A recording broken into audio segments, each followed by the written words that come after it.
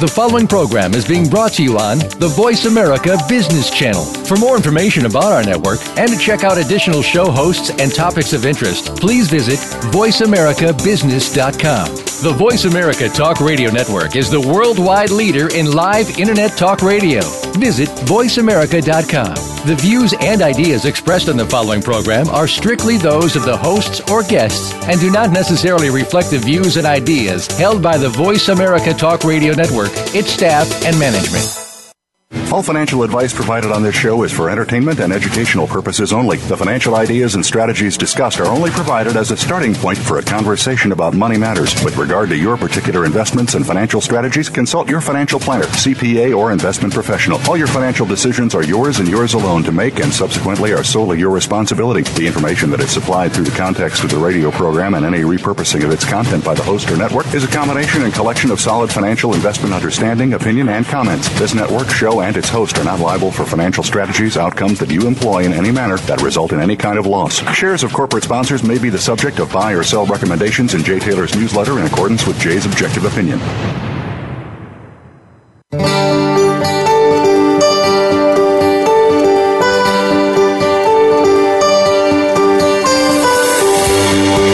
Welcome to Turning Hard Times into Good Times with your host, Jay Taylor.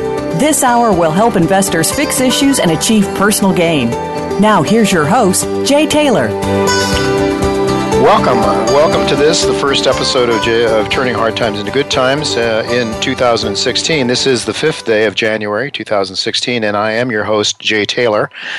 I'm also the author of a newsletter, Jay Taylor's Gold, Energy, and Tech Stocks, and my company, Taylor Hard Money Advisors, is also in partnership with Chen Lin, who publishes What is Chen Buying, What is Chen Selling. With regard to Chen's newsletter, you do need to put your name on a waiting list, but Chen is now accepting new subscribers for the first 2 weeks of January. But to be eligible to subscribe, you do need to go to miningstocks.com. Go there, put your name on a waiting list, and you'll be receiving an email shortly thereafter inviting you to become a sponsor, a subscriber to Chen's newsletter. What is Chen Buying? What is Chen Selling? You can also sign up for my newsletter, Jay Taylor's Gold, Energy, and Tech Stocks at miningstocks.com. And by the way, I am closely following some of Chen's top picks in my own newsletter. You won't get the same level of timely information that you get from Chen's premium service, but I will keep you up to date on a weekly basis with some of Chen's top picks, such as 2 of his favorite biotechs, namely Sarepta Therapeutics and Sorrento Therapeutics, and several other companies that Chen and I both follow will be keeping you up to date on. Speaking of Chen Lin, he will be with me in a few minutes following our first commercial break today. I want to ask Chen to talk about a couple of his favorite stocks in the biotech and clean energy space. And also, Chen wants to give you his views on gold and when he thinks we might see the bottom for gold and when he may be favoring that sector. Because Chen is very much a sector investor, a theme investor, if you will. Excuse me. Well, I do want to thank each of you for listening to this show, and I would invite you to continue sending along your questions and comments, criticisms, and praises to questionsfortaylor@gmail.com, questions, the number 4, Taylor@gmail.com. I want to thank our sponsor for today's show is Dynacert. I want to thank them for making this show economically viable. And next week, Jim Payne, the president of Dynacert, will be with us to talk about his company's prospects for growth. This is a very interesting company that has a proven technology to reduce or to make more efficient energy consumption for transportation, reducing or increasing the mileage of vehicles, and it also reduces carbon emissions very significantly. So very timely technology, proven, tried. If the company can raise the capital it needs, I think this will be a very exciting growth story. So next week, Jim Payne will be with us to talk about Dynacert. I've titled today's show, Investing in 2016. Should we give up on gold? Well, Alistair McLeod will be with us once again, and as I just noted, Chen Lin will join me in just a moment after our first commercial break to discuss that topic and many more. You know, the Chinese, Indians, and Russians have been importing massive amounts of gold, yet the price of gold, in dollar terms at least, continues to drift lower. seems as though there's a massive manipulation by major bullion banks in the paper markets, as David Jensen has talked about on the show, that continues to drive the dollar-denominated price of gold lower.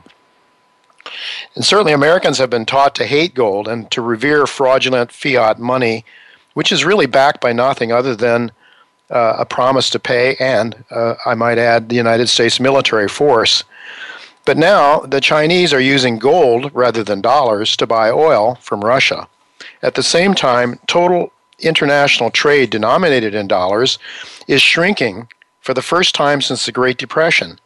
And the velocity of money is also in decline, just as it was in the 1930s.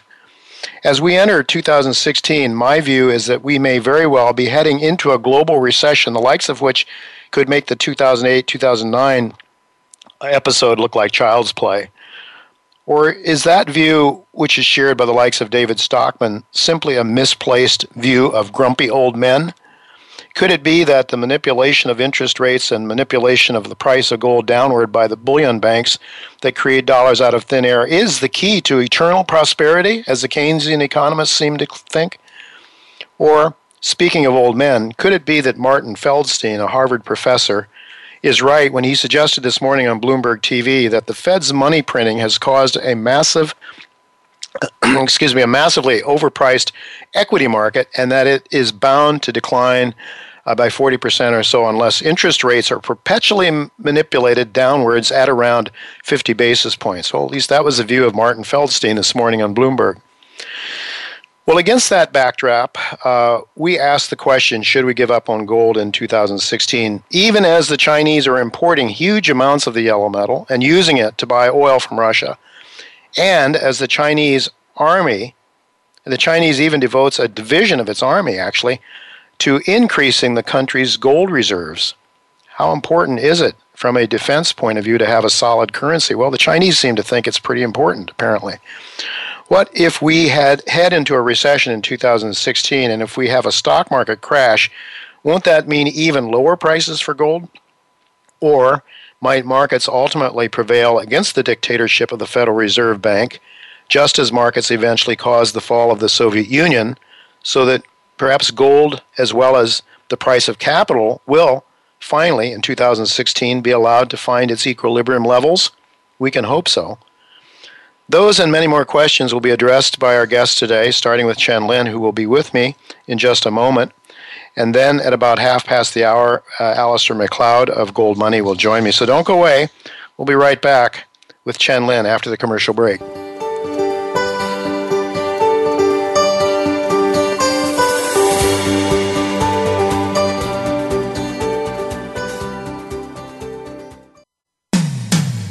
When it comes to business, you'll find the experts here. Voice America Business Network. Dynasert is a global leader in carbon emission reduction technologies. Created for use in diesel engines, the hydrogen unit has been proven to reduce carbon emissions by 30 to 40%, increase torque, and provide up to 15% in fuel savings. Our leading-edge technology is designed for tractor-trailers, rail, marine, and newly developed for diesel engine cars. Dynasert's ability to reduce greenhouse gases provides long-term benefits to the environment. Dynasert trades on the TSX Venture, symbol DYA, and the OTCBB symbol DYFSF. The website is Dynasert.com. From the boardroom to you, Voice America Business Network.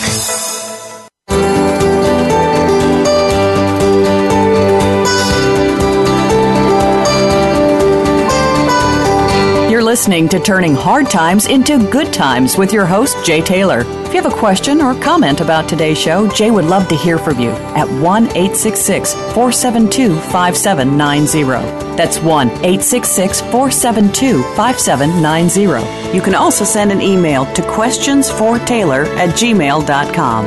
That's questions, the number 4, Taylor@gmail.com. Now, back to our program.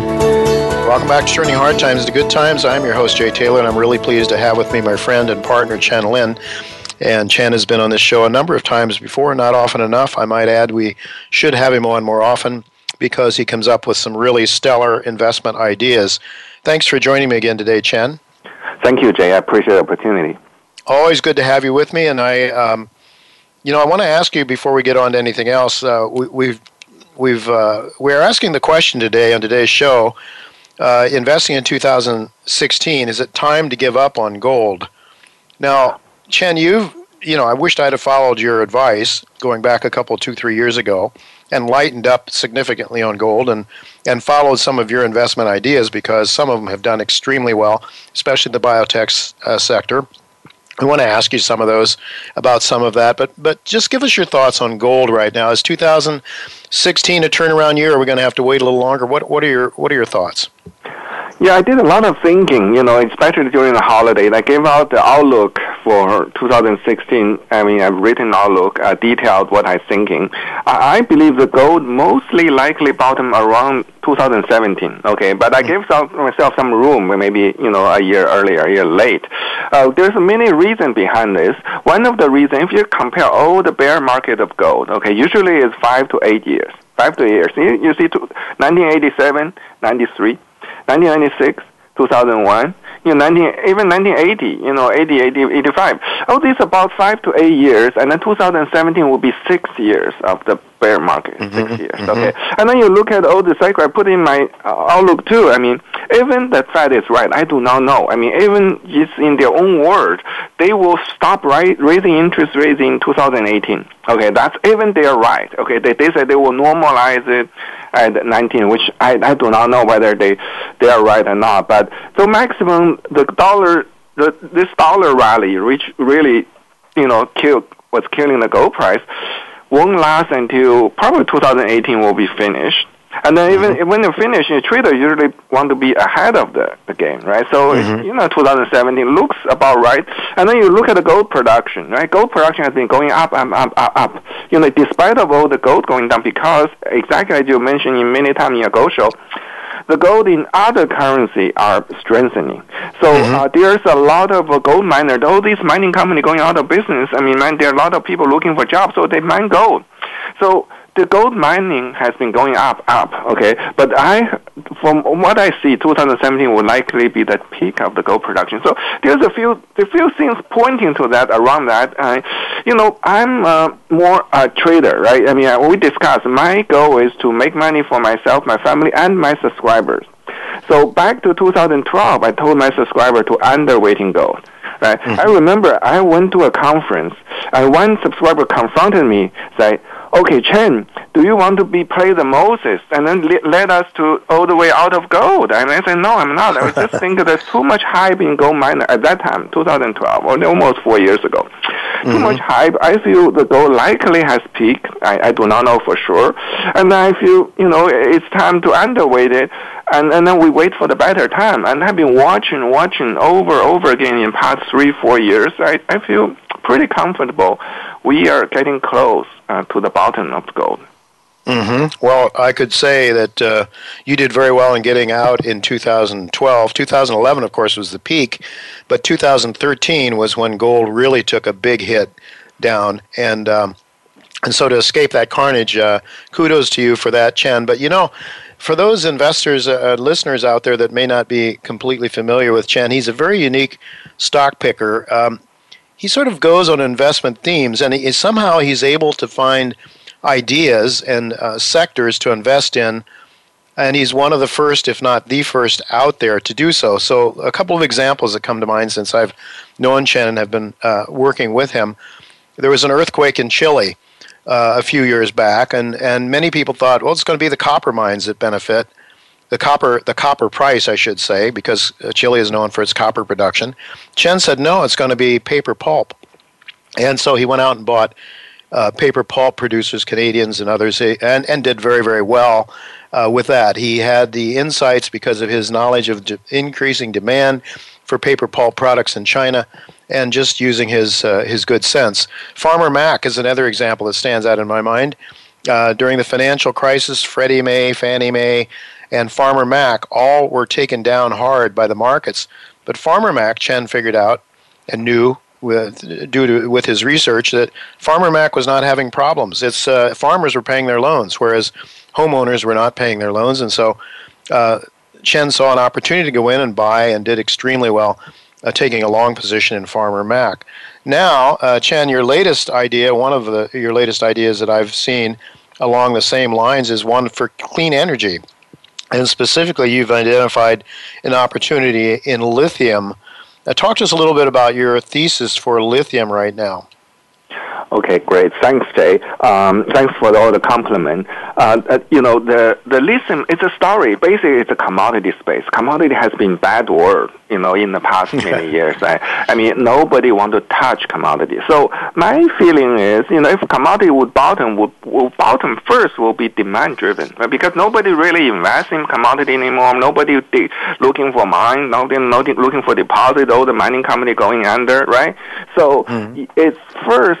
To bottom, I feel would be some demand-driven. Lithium is a very unique situation, right? Because China has this huge pollution. You said those the smog. And then the Chinese government they are starting to mandating their zero emission car, which is electric car. That's Tesla, right? Each Tesla about 10,000 cell phone in battery, lithium battery. So there's a huge shortage of lithium in China right now. Lithium price about quadrupled in the past a few weeks. Okay, it just like that. It's explosive.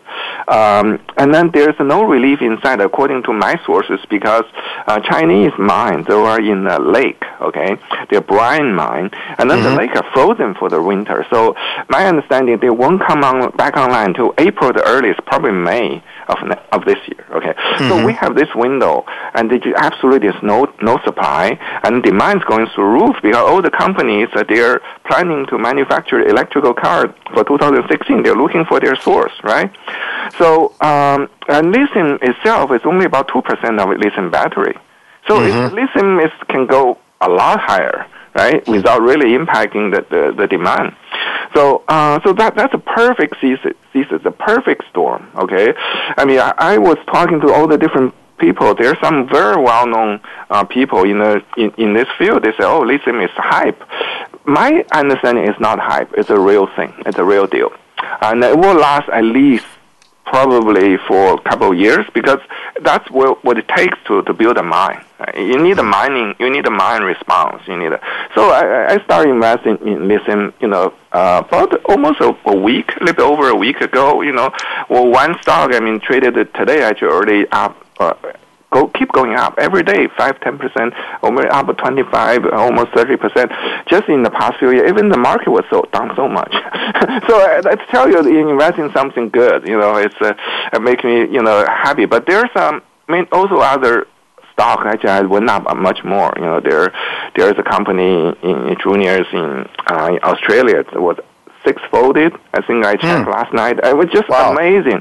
It's in the last couple of weeks, Chen? In the last couple of weeks? Yeah, last couple of weeks. It's crazy. Unfortunately, I didn't climb that horse. That was a little bit too risky for me. I think from 2 cents to 12 cents, but it's a huge volume. Well, anyway, but bottom line, I just want back to, I think it's a sustainable thesis. Okay, lithium battery demand is going through the roof. Not just Tesla, but all the other companies, they're doing, they're using the zero emission cars, the electrical cars, and then so on and so forth, and then also phones, right? Phones, iPads. So, and then lithium itself, it doesn't cost a lot in the lithium battery, it costs very little. So actually, that can drive. So I think it has legs, and I'm quite glad I was able to ride this way up. Well, Chen, I can understand why some people think it's a hype story, because I think at times in the past, lithium has been a hype story. I've known junior mining companies out of Canada, out of Vancouver, for example, that had lithium projects, and the whole longer-term thesis was, look, we're going to clean energy, Tesla, the batteries, all that sort of thing that you're talking about.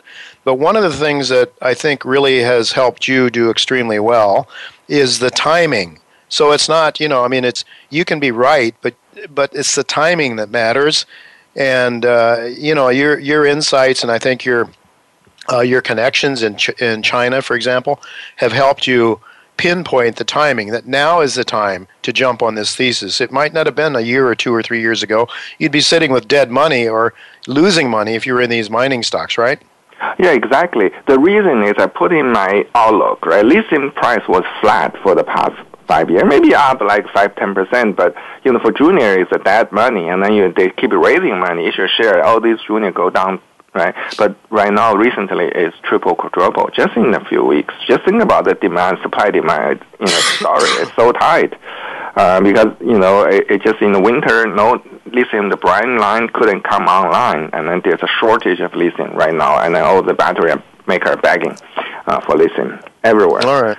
Well, timing is as important as the thesis. So it's both. I mean, I can look back at the examples I just gave with respect to the Chilean earthquake, but also Farmer Mac. And you didn't have a lot of time to jump onto Farmer Mac before the markets finally realized, but you were first, or one of the earliest people to realize there was an opportunity and an arbitrage or a profit-making opportunity in that market.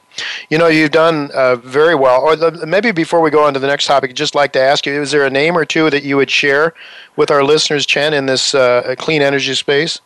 Right. Listen, there's a pure play, and they're wrapping up their mine, ORL, that's in Toronto, ORE in Australia. That has been the hot stock. I mean, I was telling you, it went up 25-30%, but they're building one of the largest lithium mine on Earth, and they're ramping up very nicely. So it's a newcomer. But there's also other plays, the Western Lithium, WLC, I mean, that's in Canadian market. That hasn't moved much yet. But there are also other major players, but they are not pure lithium players. So there are a few other. I mean, my point, we discussed that. I want to cherry pick the best one, with the best catalyst, and who can benefit the most from the current lithium situation. All right. You've done really well in the biotech space, and I must say a couple of the ideas that you've passed along to your readers are really exciting. And you've talked about them before on this show. Sarepta Therapeutics, it's moved up a lot since you first recommended it. It's around $38 today, I think, when I looked at it. Trades in the United States under the symbol SRPT. Talk to us a little bit about Sarepta, and is there a chance that we might see another big move in this stock anytime soon, Chen? Yeah, they have a big catalyst, which is a FDA final, advisory committee and its approval. So it will happen in a couple of weeks. The 22nd of this month will be the meeting. Actually, I was invited to attend because the reason is I've been helping the company for so long.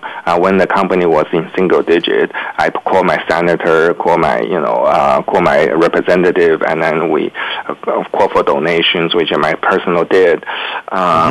Donate time and effort and money into the cause. So they are really very close to the finish line. Okay, I hope they will get approval, in the next few weeks. That will be the key. But from a trading perspective, we made so much on this. I'm up and down. Recently, you can see the chart from like 20 to 40 twice. Right, I was able to buy, the swing at 20 and then sell at 40. Almost 40 or almost twice. Think about double your money twice in a row. That's only in like a couple of months. So I'm kind of waiting for the next. Hopefully, there's another dip before the approval. So most likely will be the what they call it a briefing document, right? The 2 days before the outcome, there will be a briefing document which come out on Wednesday. Okay, so they usually will be negative. I would think they will be negative. I've been talking to all the other, because FDA don't want all the people coming to do the accelerated approval, right? I mean, the story of that I go long time ago. We discussed many times. I also did in my other interviews. I mean, because FDA didn't like them at the beginning, and then only political pressure forced them to accept, to take a look. So, I mean, they will still come. I think they will still come negative, and then there could be buying opportunity, because it's only, we know that I follow this company for so many years. I know that it's only political pressure that pushed the FDA over the edge. So I think that will be a final push. So are you, Chen, so sort of sitting back and waiting for the chance to buy this stock below $38, low 30s in the 20s or something like that? Hopefully low 30s. I mean, I still own my core position. I've been holding a position throughout the few years, and from a few dollars now to third.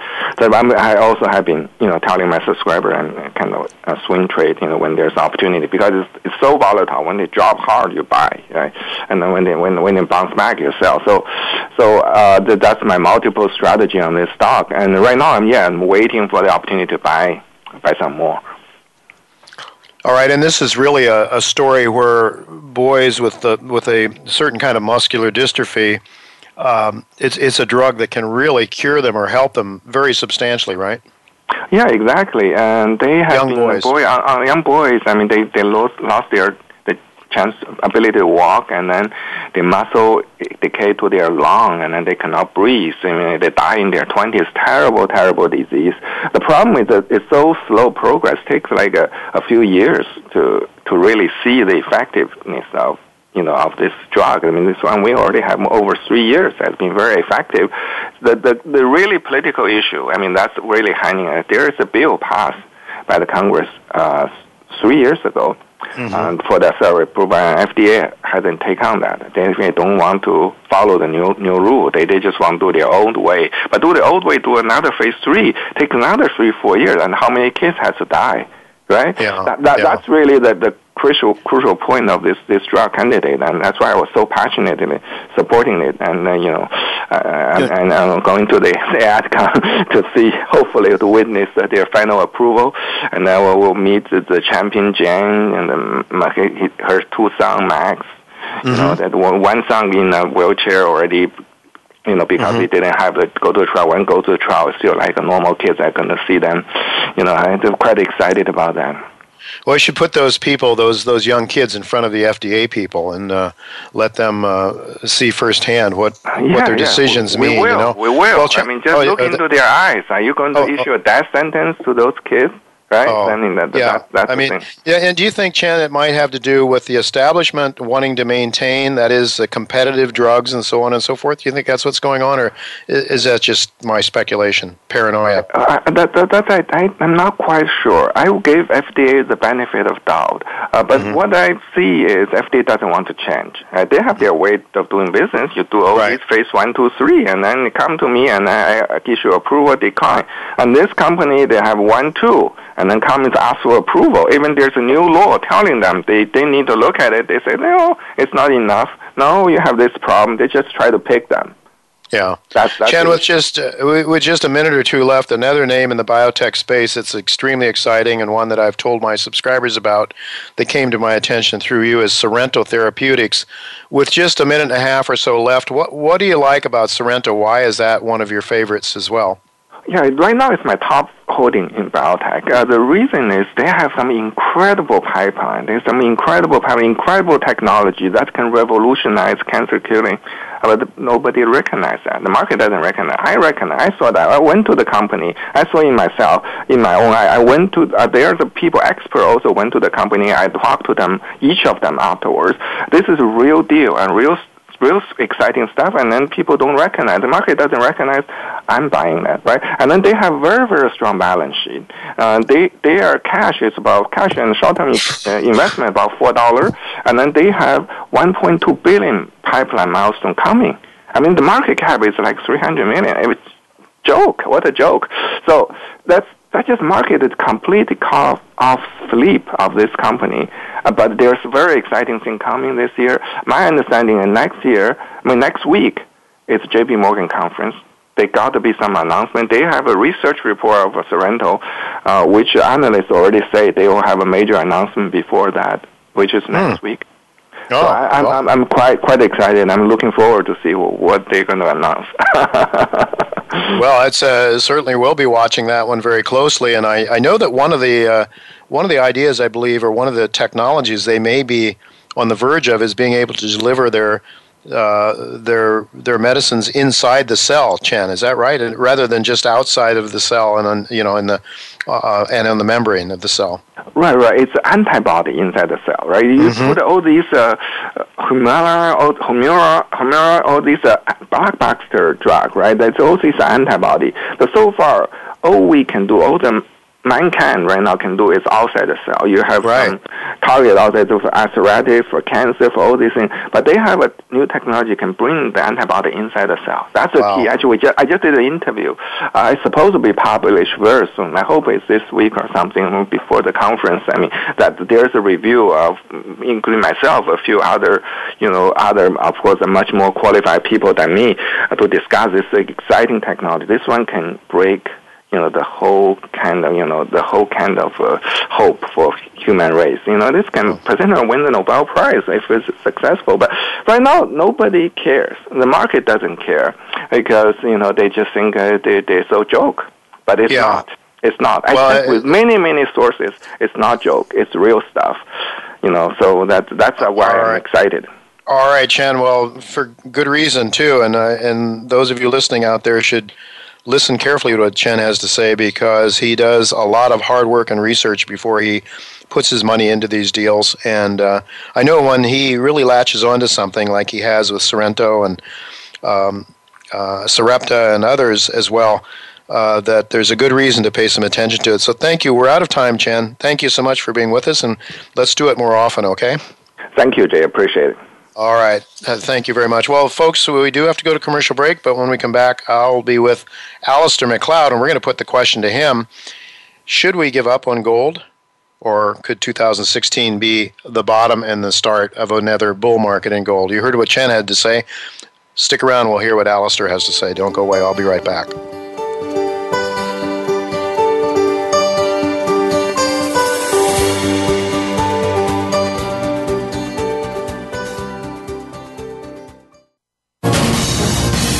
Voice America Business Network, the bottom line in business.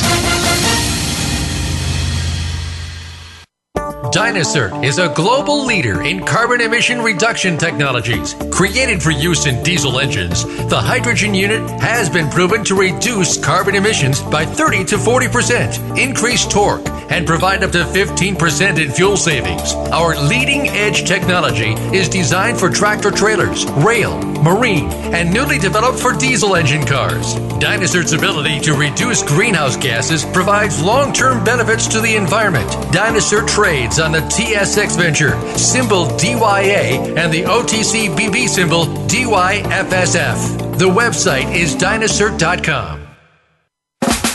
Are you a business innovator, or are you just sitting on the sidelines? Tune in every week for Coffee Break with Game Changers, presented by SAP. Host Bonnie D. Graham talks to a cross-section of the movers and shakers who are leading by example. They will share best practices and innovative ideas to keep you thinking and moving along with the best. Join us for Coffee Break with Game Changers, presented by SAP, Wednesday mornings at 11 a.m. Eastern Time, 8 a.m. Pacific Time on the Voice America Business Channel. When it comes to business, you'll find the experts here. Voice America Business Network.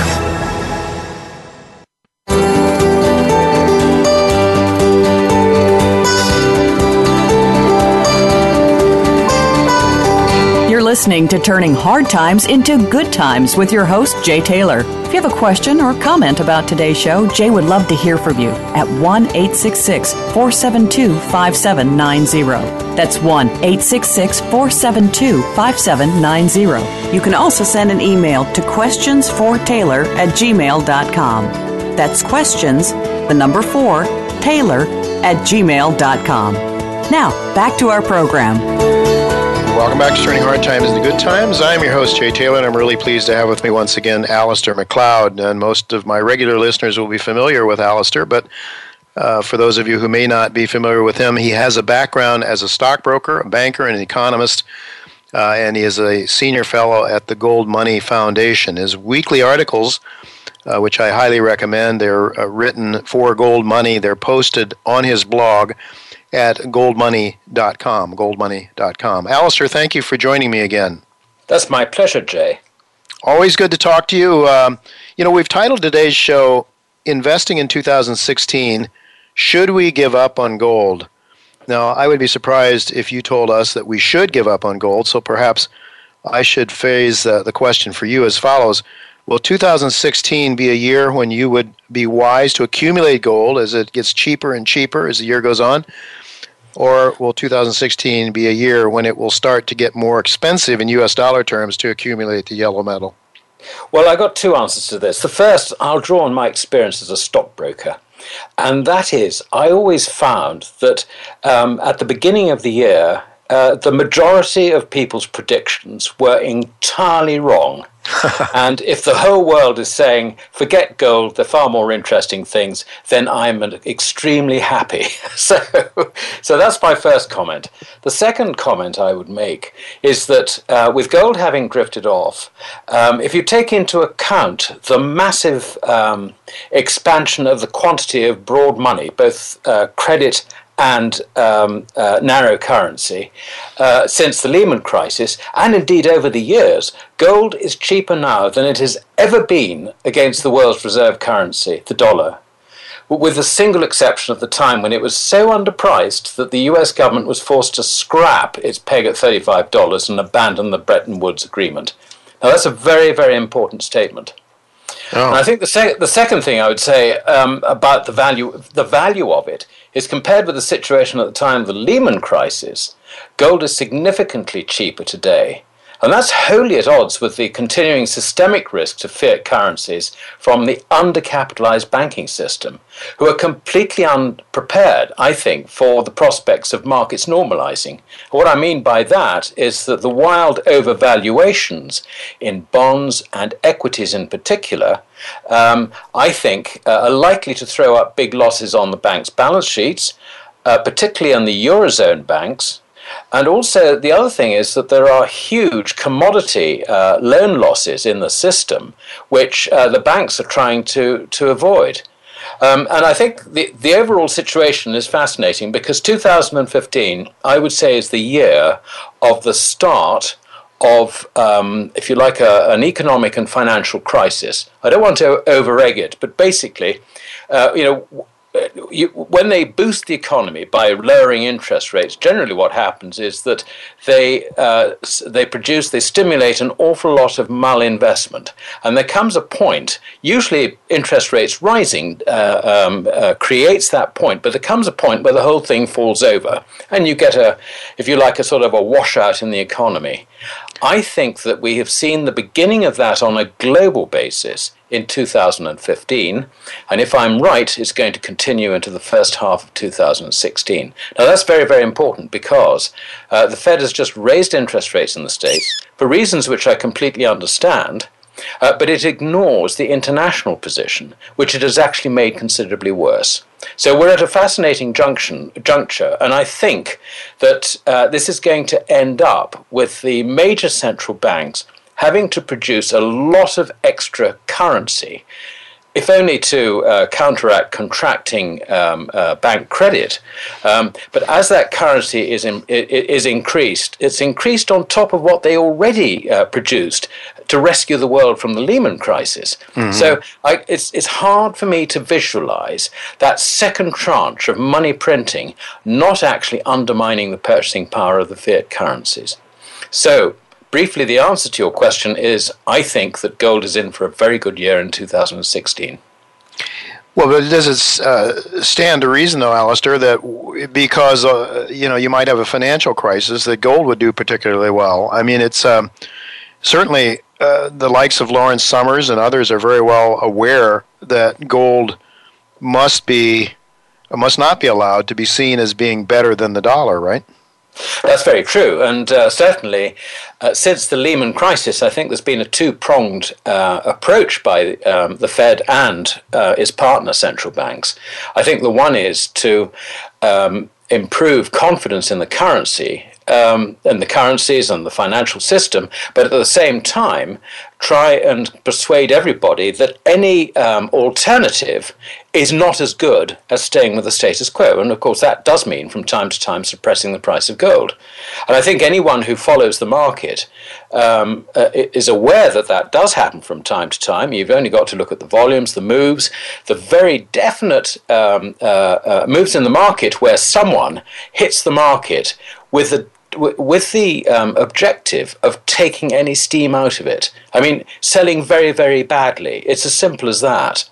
And that's not done by someone who's actually trying to make money. It's done by someone who's trying to manipulate the market. Now, whether it's if you like, a major bank as proxy for the Fed or for the Exchange Stabilization Fund, or whether it's the Exchange Stabilization Fund stroke the Fed, it really doesn't matter. It amounts to the same thing. So I think you're right to make this point, because as the situation deteriorates, we will see attempts, I think, from the central banks to try and clobber the gold price, or at least try and ensure that the ordinary person doesn't get too enthusiastic about it. Because apart from anything else, the physical bullion has more or less all gone to China, India, and places like that, and the vaults in the West has essentially been emptied. And it's a very interesting point, because when all this is washed out, what are the central banks going to say about the gold they have said they own and in fact they don't have? I mean, this is going to be the most extraordinary post-mortem. Whether it'll ever come to light or not, we don't know. I was going to ask you what would cause these central banks to own up to the fact that they don't actually own the gold. I think the only thing that would would cause it is if we have a complete systemic reset, and the world begins to understand that the old central banking system has actually completely failed. Then I think it might come out in the open, but not until. Alistair, we've had David Jensen on this show, who I know, I'm quite sure you know him. He maintains, and I think lots of other people, and I think you would probably be in agreement as well, that the way the gold price is maintained is through the paper markets, right? And the physical, as you just pointed out, has been going to China and India, and I think from what I read that the Russians have been picking up a lot of the Chinese gold in swapping their oil for gold. What is that what's going on? It's the paper markets that are smashing the dollar quoted price of gold down? Yes, it's precisely that. When you haven't got any of the physical stuff, what you do is you create artificial supply to suppress the price. And, the Fed can print as many contracts, or indeed the large bullion banks acting on its behalf can print as many gold contracts on COMEX as it wants. It's not in the business of trying to make a profit on its deals. It's in the business of trying to manage a price, manipulate a price, suppress a price. Mm-hmm. And they're doing it at the taxpayer's expense, effectively. So who cares about the cost, the loss? That's not the problem. That's not what they're interested in. What they're interested in is a strategic result. And the strategic result, of course, is keeping people disinterested in gold, actual, real asset-based money, so that they can keep creating their own inventory of money, if you will, out of thin air, right? And they can keep redistributing wealth from those that create it into their own pockets. I couldn't put it better myself. In fact, right. I think independently of what you've just said, I have said more or less those words. So I'd agree entirely. Yeah, it's just a fraud. It is a monetary fraud that is being perpetrated, and the American people very few Americans or people around the world, I think, have a clue about it, but then they don't really understand money either, that money is created out of nothing, and that the dollars they have in their pocket is just, really nothing tangible at all, right? Absolutely right. Not one person in 10,000 actually understands what money is and how it comes into existence. I think 1 in a million doesn't even understand that banks create money out of thin air. I even know economists who don't actually understand that point. So, it is a difficult subject, I think, for the layman to grasp. Though for people like you and I, Jay, who've spent a lot of time thinking about this, it's actually not a very difficult subject. But I think coming back to your basic point, it is very important as far as the Fed and the governments are concerned. All central banks, if you like, issuing central banks, that people don't understand what's happening to money because they want to keep the facility to manipulate the value of people's money to whatever ends they deem to be in the public interest. Yeah, well, it certainly would seem to me if we had an honest educational system, all economics 101 courses would teach the basis of fractional reserve banking and how that multiplies the money supply through the system, and why fractional reserve banking, never mind fiat money is really a fraud. But anyway, we're talking about things that I think are really immoral, the immorality of fiat money, which is really legalized theft.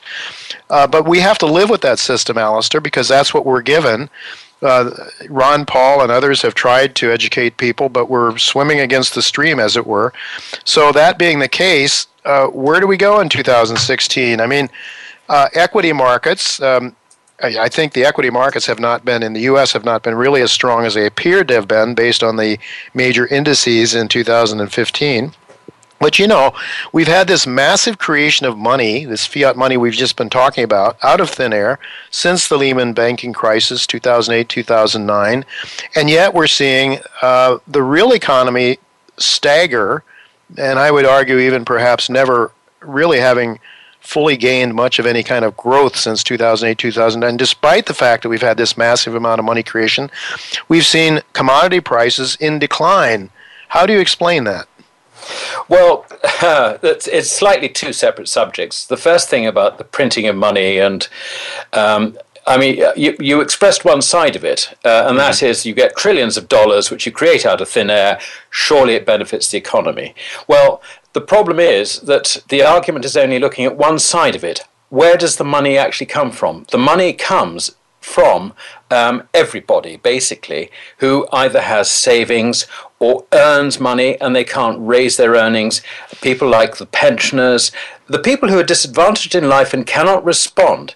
It is a fact they are being taxed to produce this, the trillion or two or three of dollars to stimulate the economy. So what you've got is this ridiculous situation where they're trying to stimulate the economy by impoverishing 90% of the people. Oh. Is that going to work? No. I mean, what you can do maybe is on a very, very short-term basis, kid the markets into some sort of extra production. But you're not going to do any more than that. And as a policy, as a continual policy, it is a complete failure. And history shows it's a complete failure. So why on earth they continue with it is, it is actually beyond reason. I know why they do it.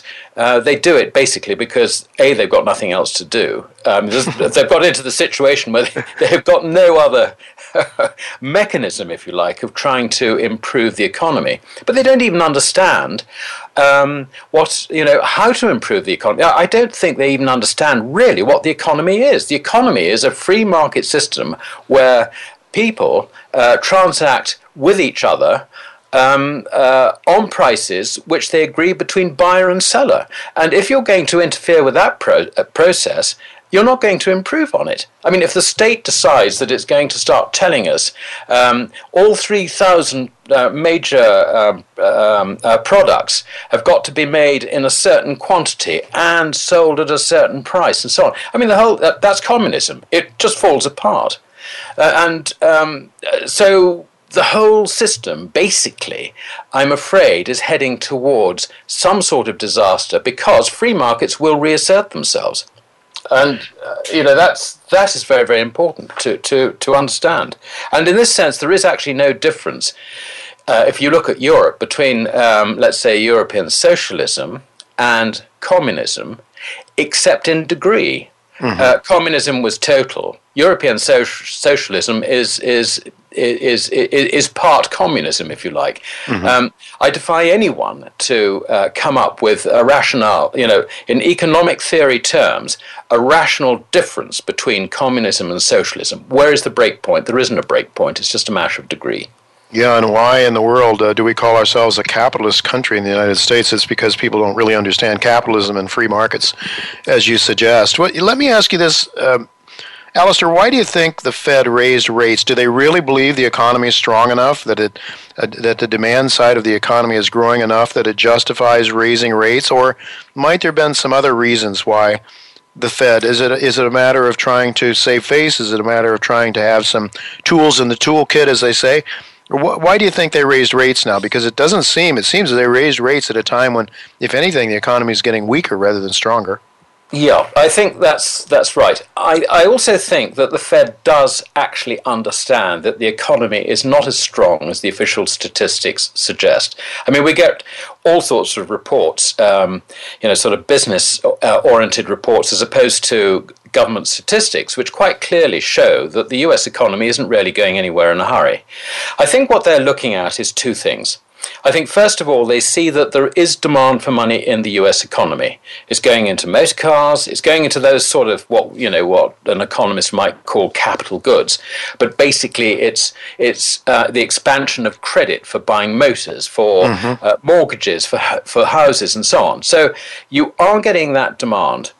So they see that the economy, while it's not really bubbling, actually is running along at some sort of base level. I think from that point, the real concern, and I would certainly have this concern, I think, if I was a member of the FOMC, is that we have seen a very substantial fall in commodity prices, particularly energy costs. Now, at some stage, that is going to stop. And not only will it stop, but those prices will probably start going the other way. So if you suspect that your worst enemy is going to be a weak dollar, then what you have to do is to bring about an interest rate policy that will support the dollar and anticipate, if you like, those very nice numbers, energy numbers, dropping out of the back end of the statistic in a year's time, and suddenly you find you got 3 or 4% inflation. I think that is. I think they're looking forward to that potential problem, and they want to anticipate it. They want to show the markets that they are anticipating these things and on top of the curve. And I think that to my mind is the rationale. But of course. The rest of the world is going to hell in a handcart because, commodity prices have collapsed. Demand has collapsed. I mean, only today we saw that the Baltic Dry Index has fallen to a new record low. Which for your listeners basically tells us that nobody is employing ships to transport things around the world. It is a sign of collapsing trade, in effect. And this is something which is going on outside America. And one of the big problems is that the stronger the dollar is, the worse the situation is for countries and companies, international companies, who have borrowed in dollars and have to pay for the privilege, if you like, out of local currencies. So I think a lot of the dollar strength is being brought about by money from countries like Brazil, Australia, these commodity-producing countries needing to cover dollar obligations, realizing that the dollar is going up. Their income has gone down because commodities are not selling for what they used to, and they've got themselves into a real problem. And we see this with the ratings on countries like Brazil. I mean, they're just getting, downrated and downrated the whole time. And we've seen this with companies like Glencore, who've had to really cut back on everything. Even Anglo American. A sort of conservatively run mining finance house, they've had to lay off something like 80,000 people worldwide. Right. So you have got the potential. If these are the blue chips suffering, then imagine what's going on down the pile. And I think the potential dollar-related commodity losses are probably in the range of $4, $5, maybe $6 trillion. Yeah. And this is enormous. And of course, it is a problem for the banking system. Right. Well, Alistair, with just less than 2 minutes left here yet, Jim Rickards, I saw him talking yesterday, I guess it was, talking about helicopter money. It was Ben Bernanke talked about helicopter money. He's suggesting that we're likely to see some stimulus coming along now with the House Majority Leader Ryan agreeing to a budget deal that was all kinds of massive amounts of money, deficit spending coming into play to stimulate the economy through fiscal means. Do you see that as a possibility heading into 2016? And if so, might that end up in a weaker dollar and what you're talking about, a rise in inflation and possibly a bit more bullish scenario for gold and other commodities? Well, I think almost on the basis that monetary policy has failed completely. They could well try fiscal policy.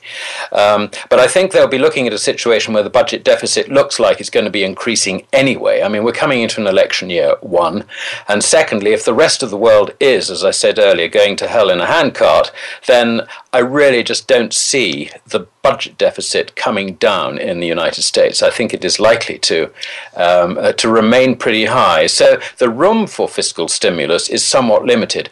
Though having said that, I think a lot of the Keynesian economists would very strongly recommend fiscal stimulus. Right, and what happens though if the banks, if this economy continues to head downward, and then we start to see a turnaround, the Fed all of a sudden has to start printing, going to QE4 or so. What would that do for gold? And we're just in 10 seconds. I think it would obviously be good for gold, but what I think you have to look for, Jay, is the purchasing power of the dollar. That can go down simply because people move their preference away from holding dollars towards holding goods. And it doesn't take much of a shift in the hands of the general public to have a massive effect on the purchasing power of the dollar. Oh, yeah, so indeed. Indeed, a change in the velocity of money. Thank you very much. We are out of time. Thank you very much, Alistair, for your thoughts, and always appreciated. Thanks for coming on. We'd look to do it again sometime very soon. My pleasure. My pleasure. Thank you so much. Well, folks, that's all the time we have for this week. Next week, John Rubino will be with me, and I'm going to be talking to Jim Payne of Dynacert as well, talk about his company's growth prospects in lowering energy costs and reducing carbon emissions. So that's all for this week. Until next week, goodbye, and God's blessings to you.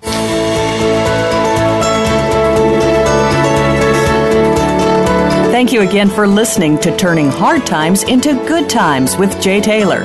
Please join us again next Tuesday at noon Pacific Time, 3 p.m. Eastern Time on the Voice America Business Channel.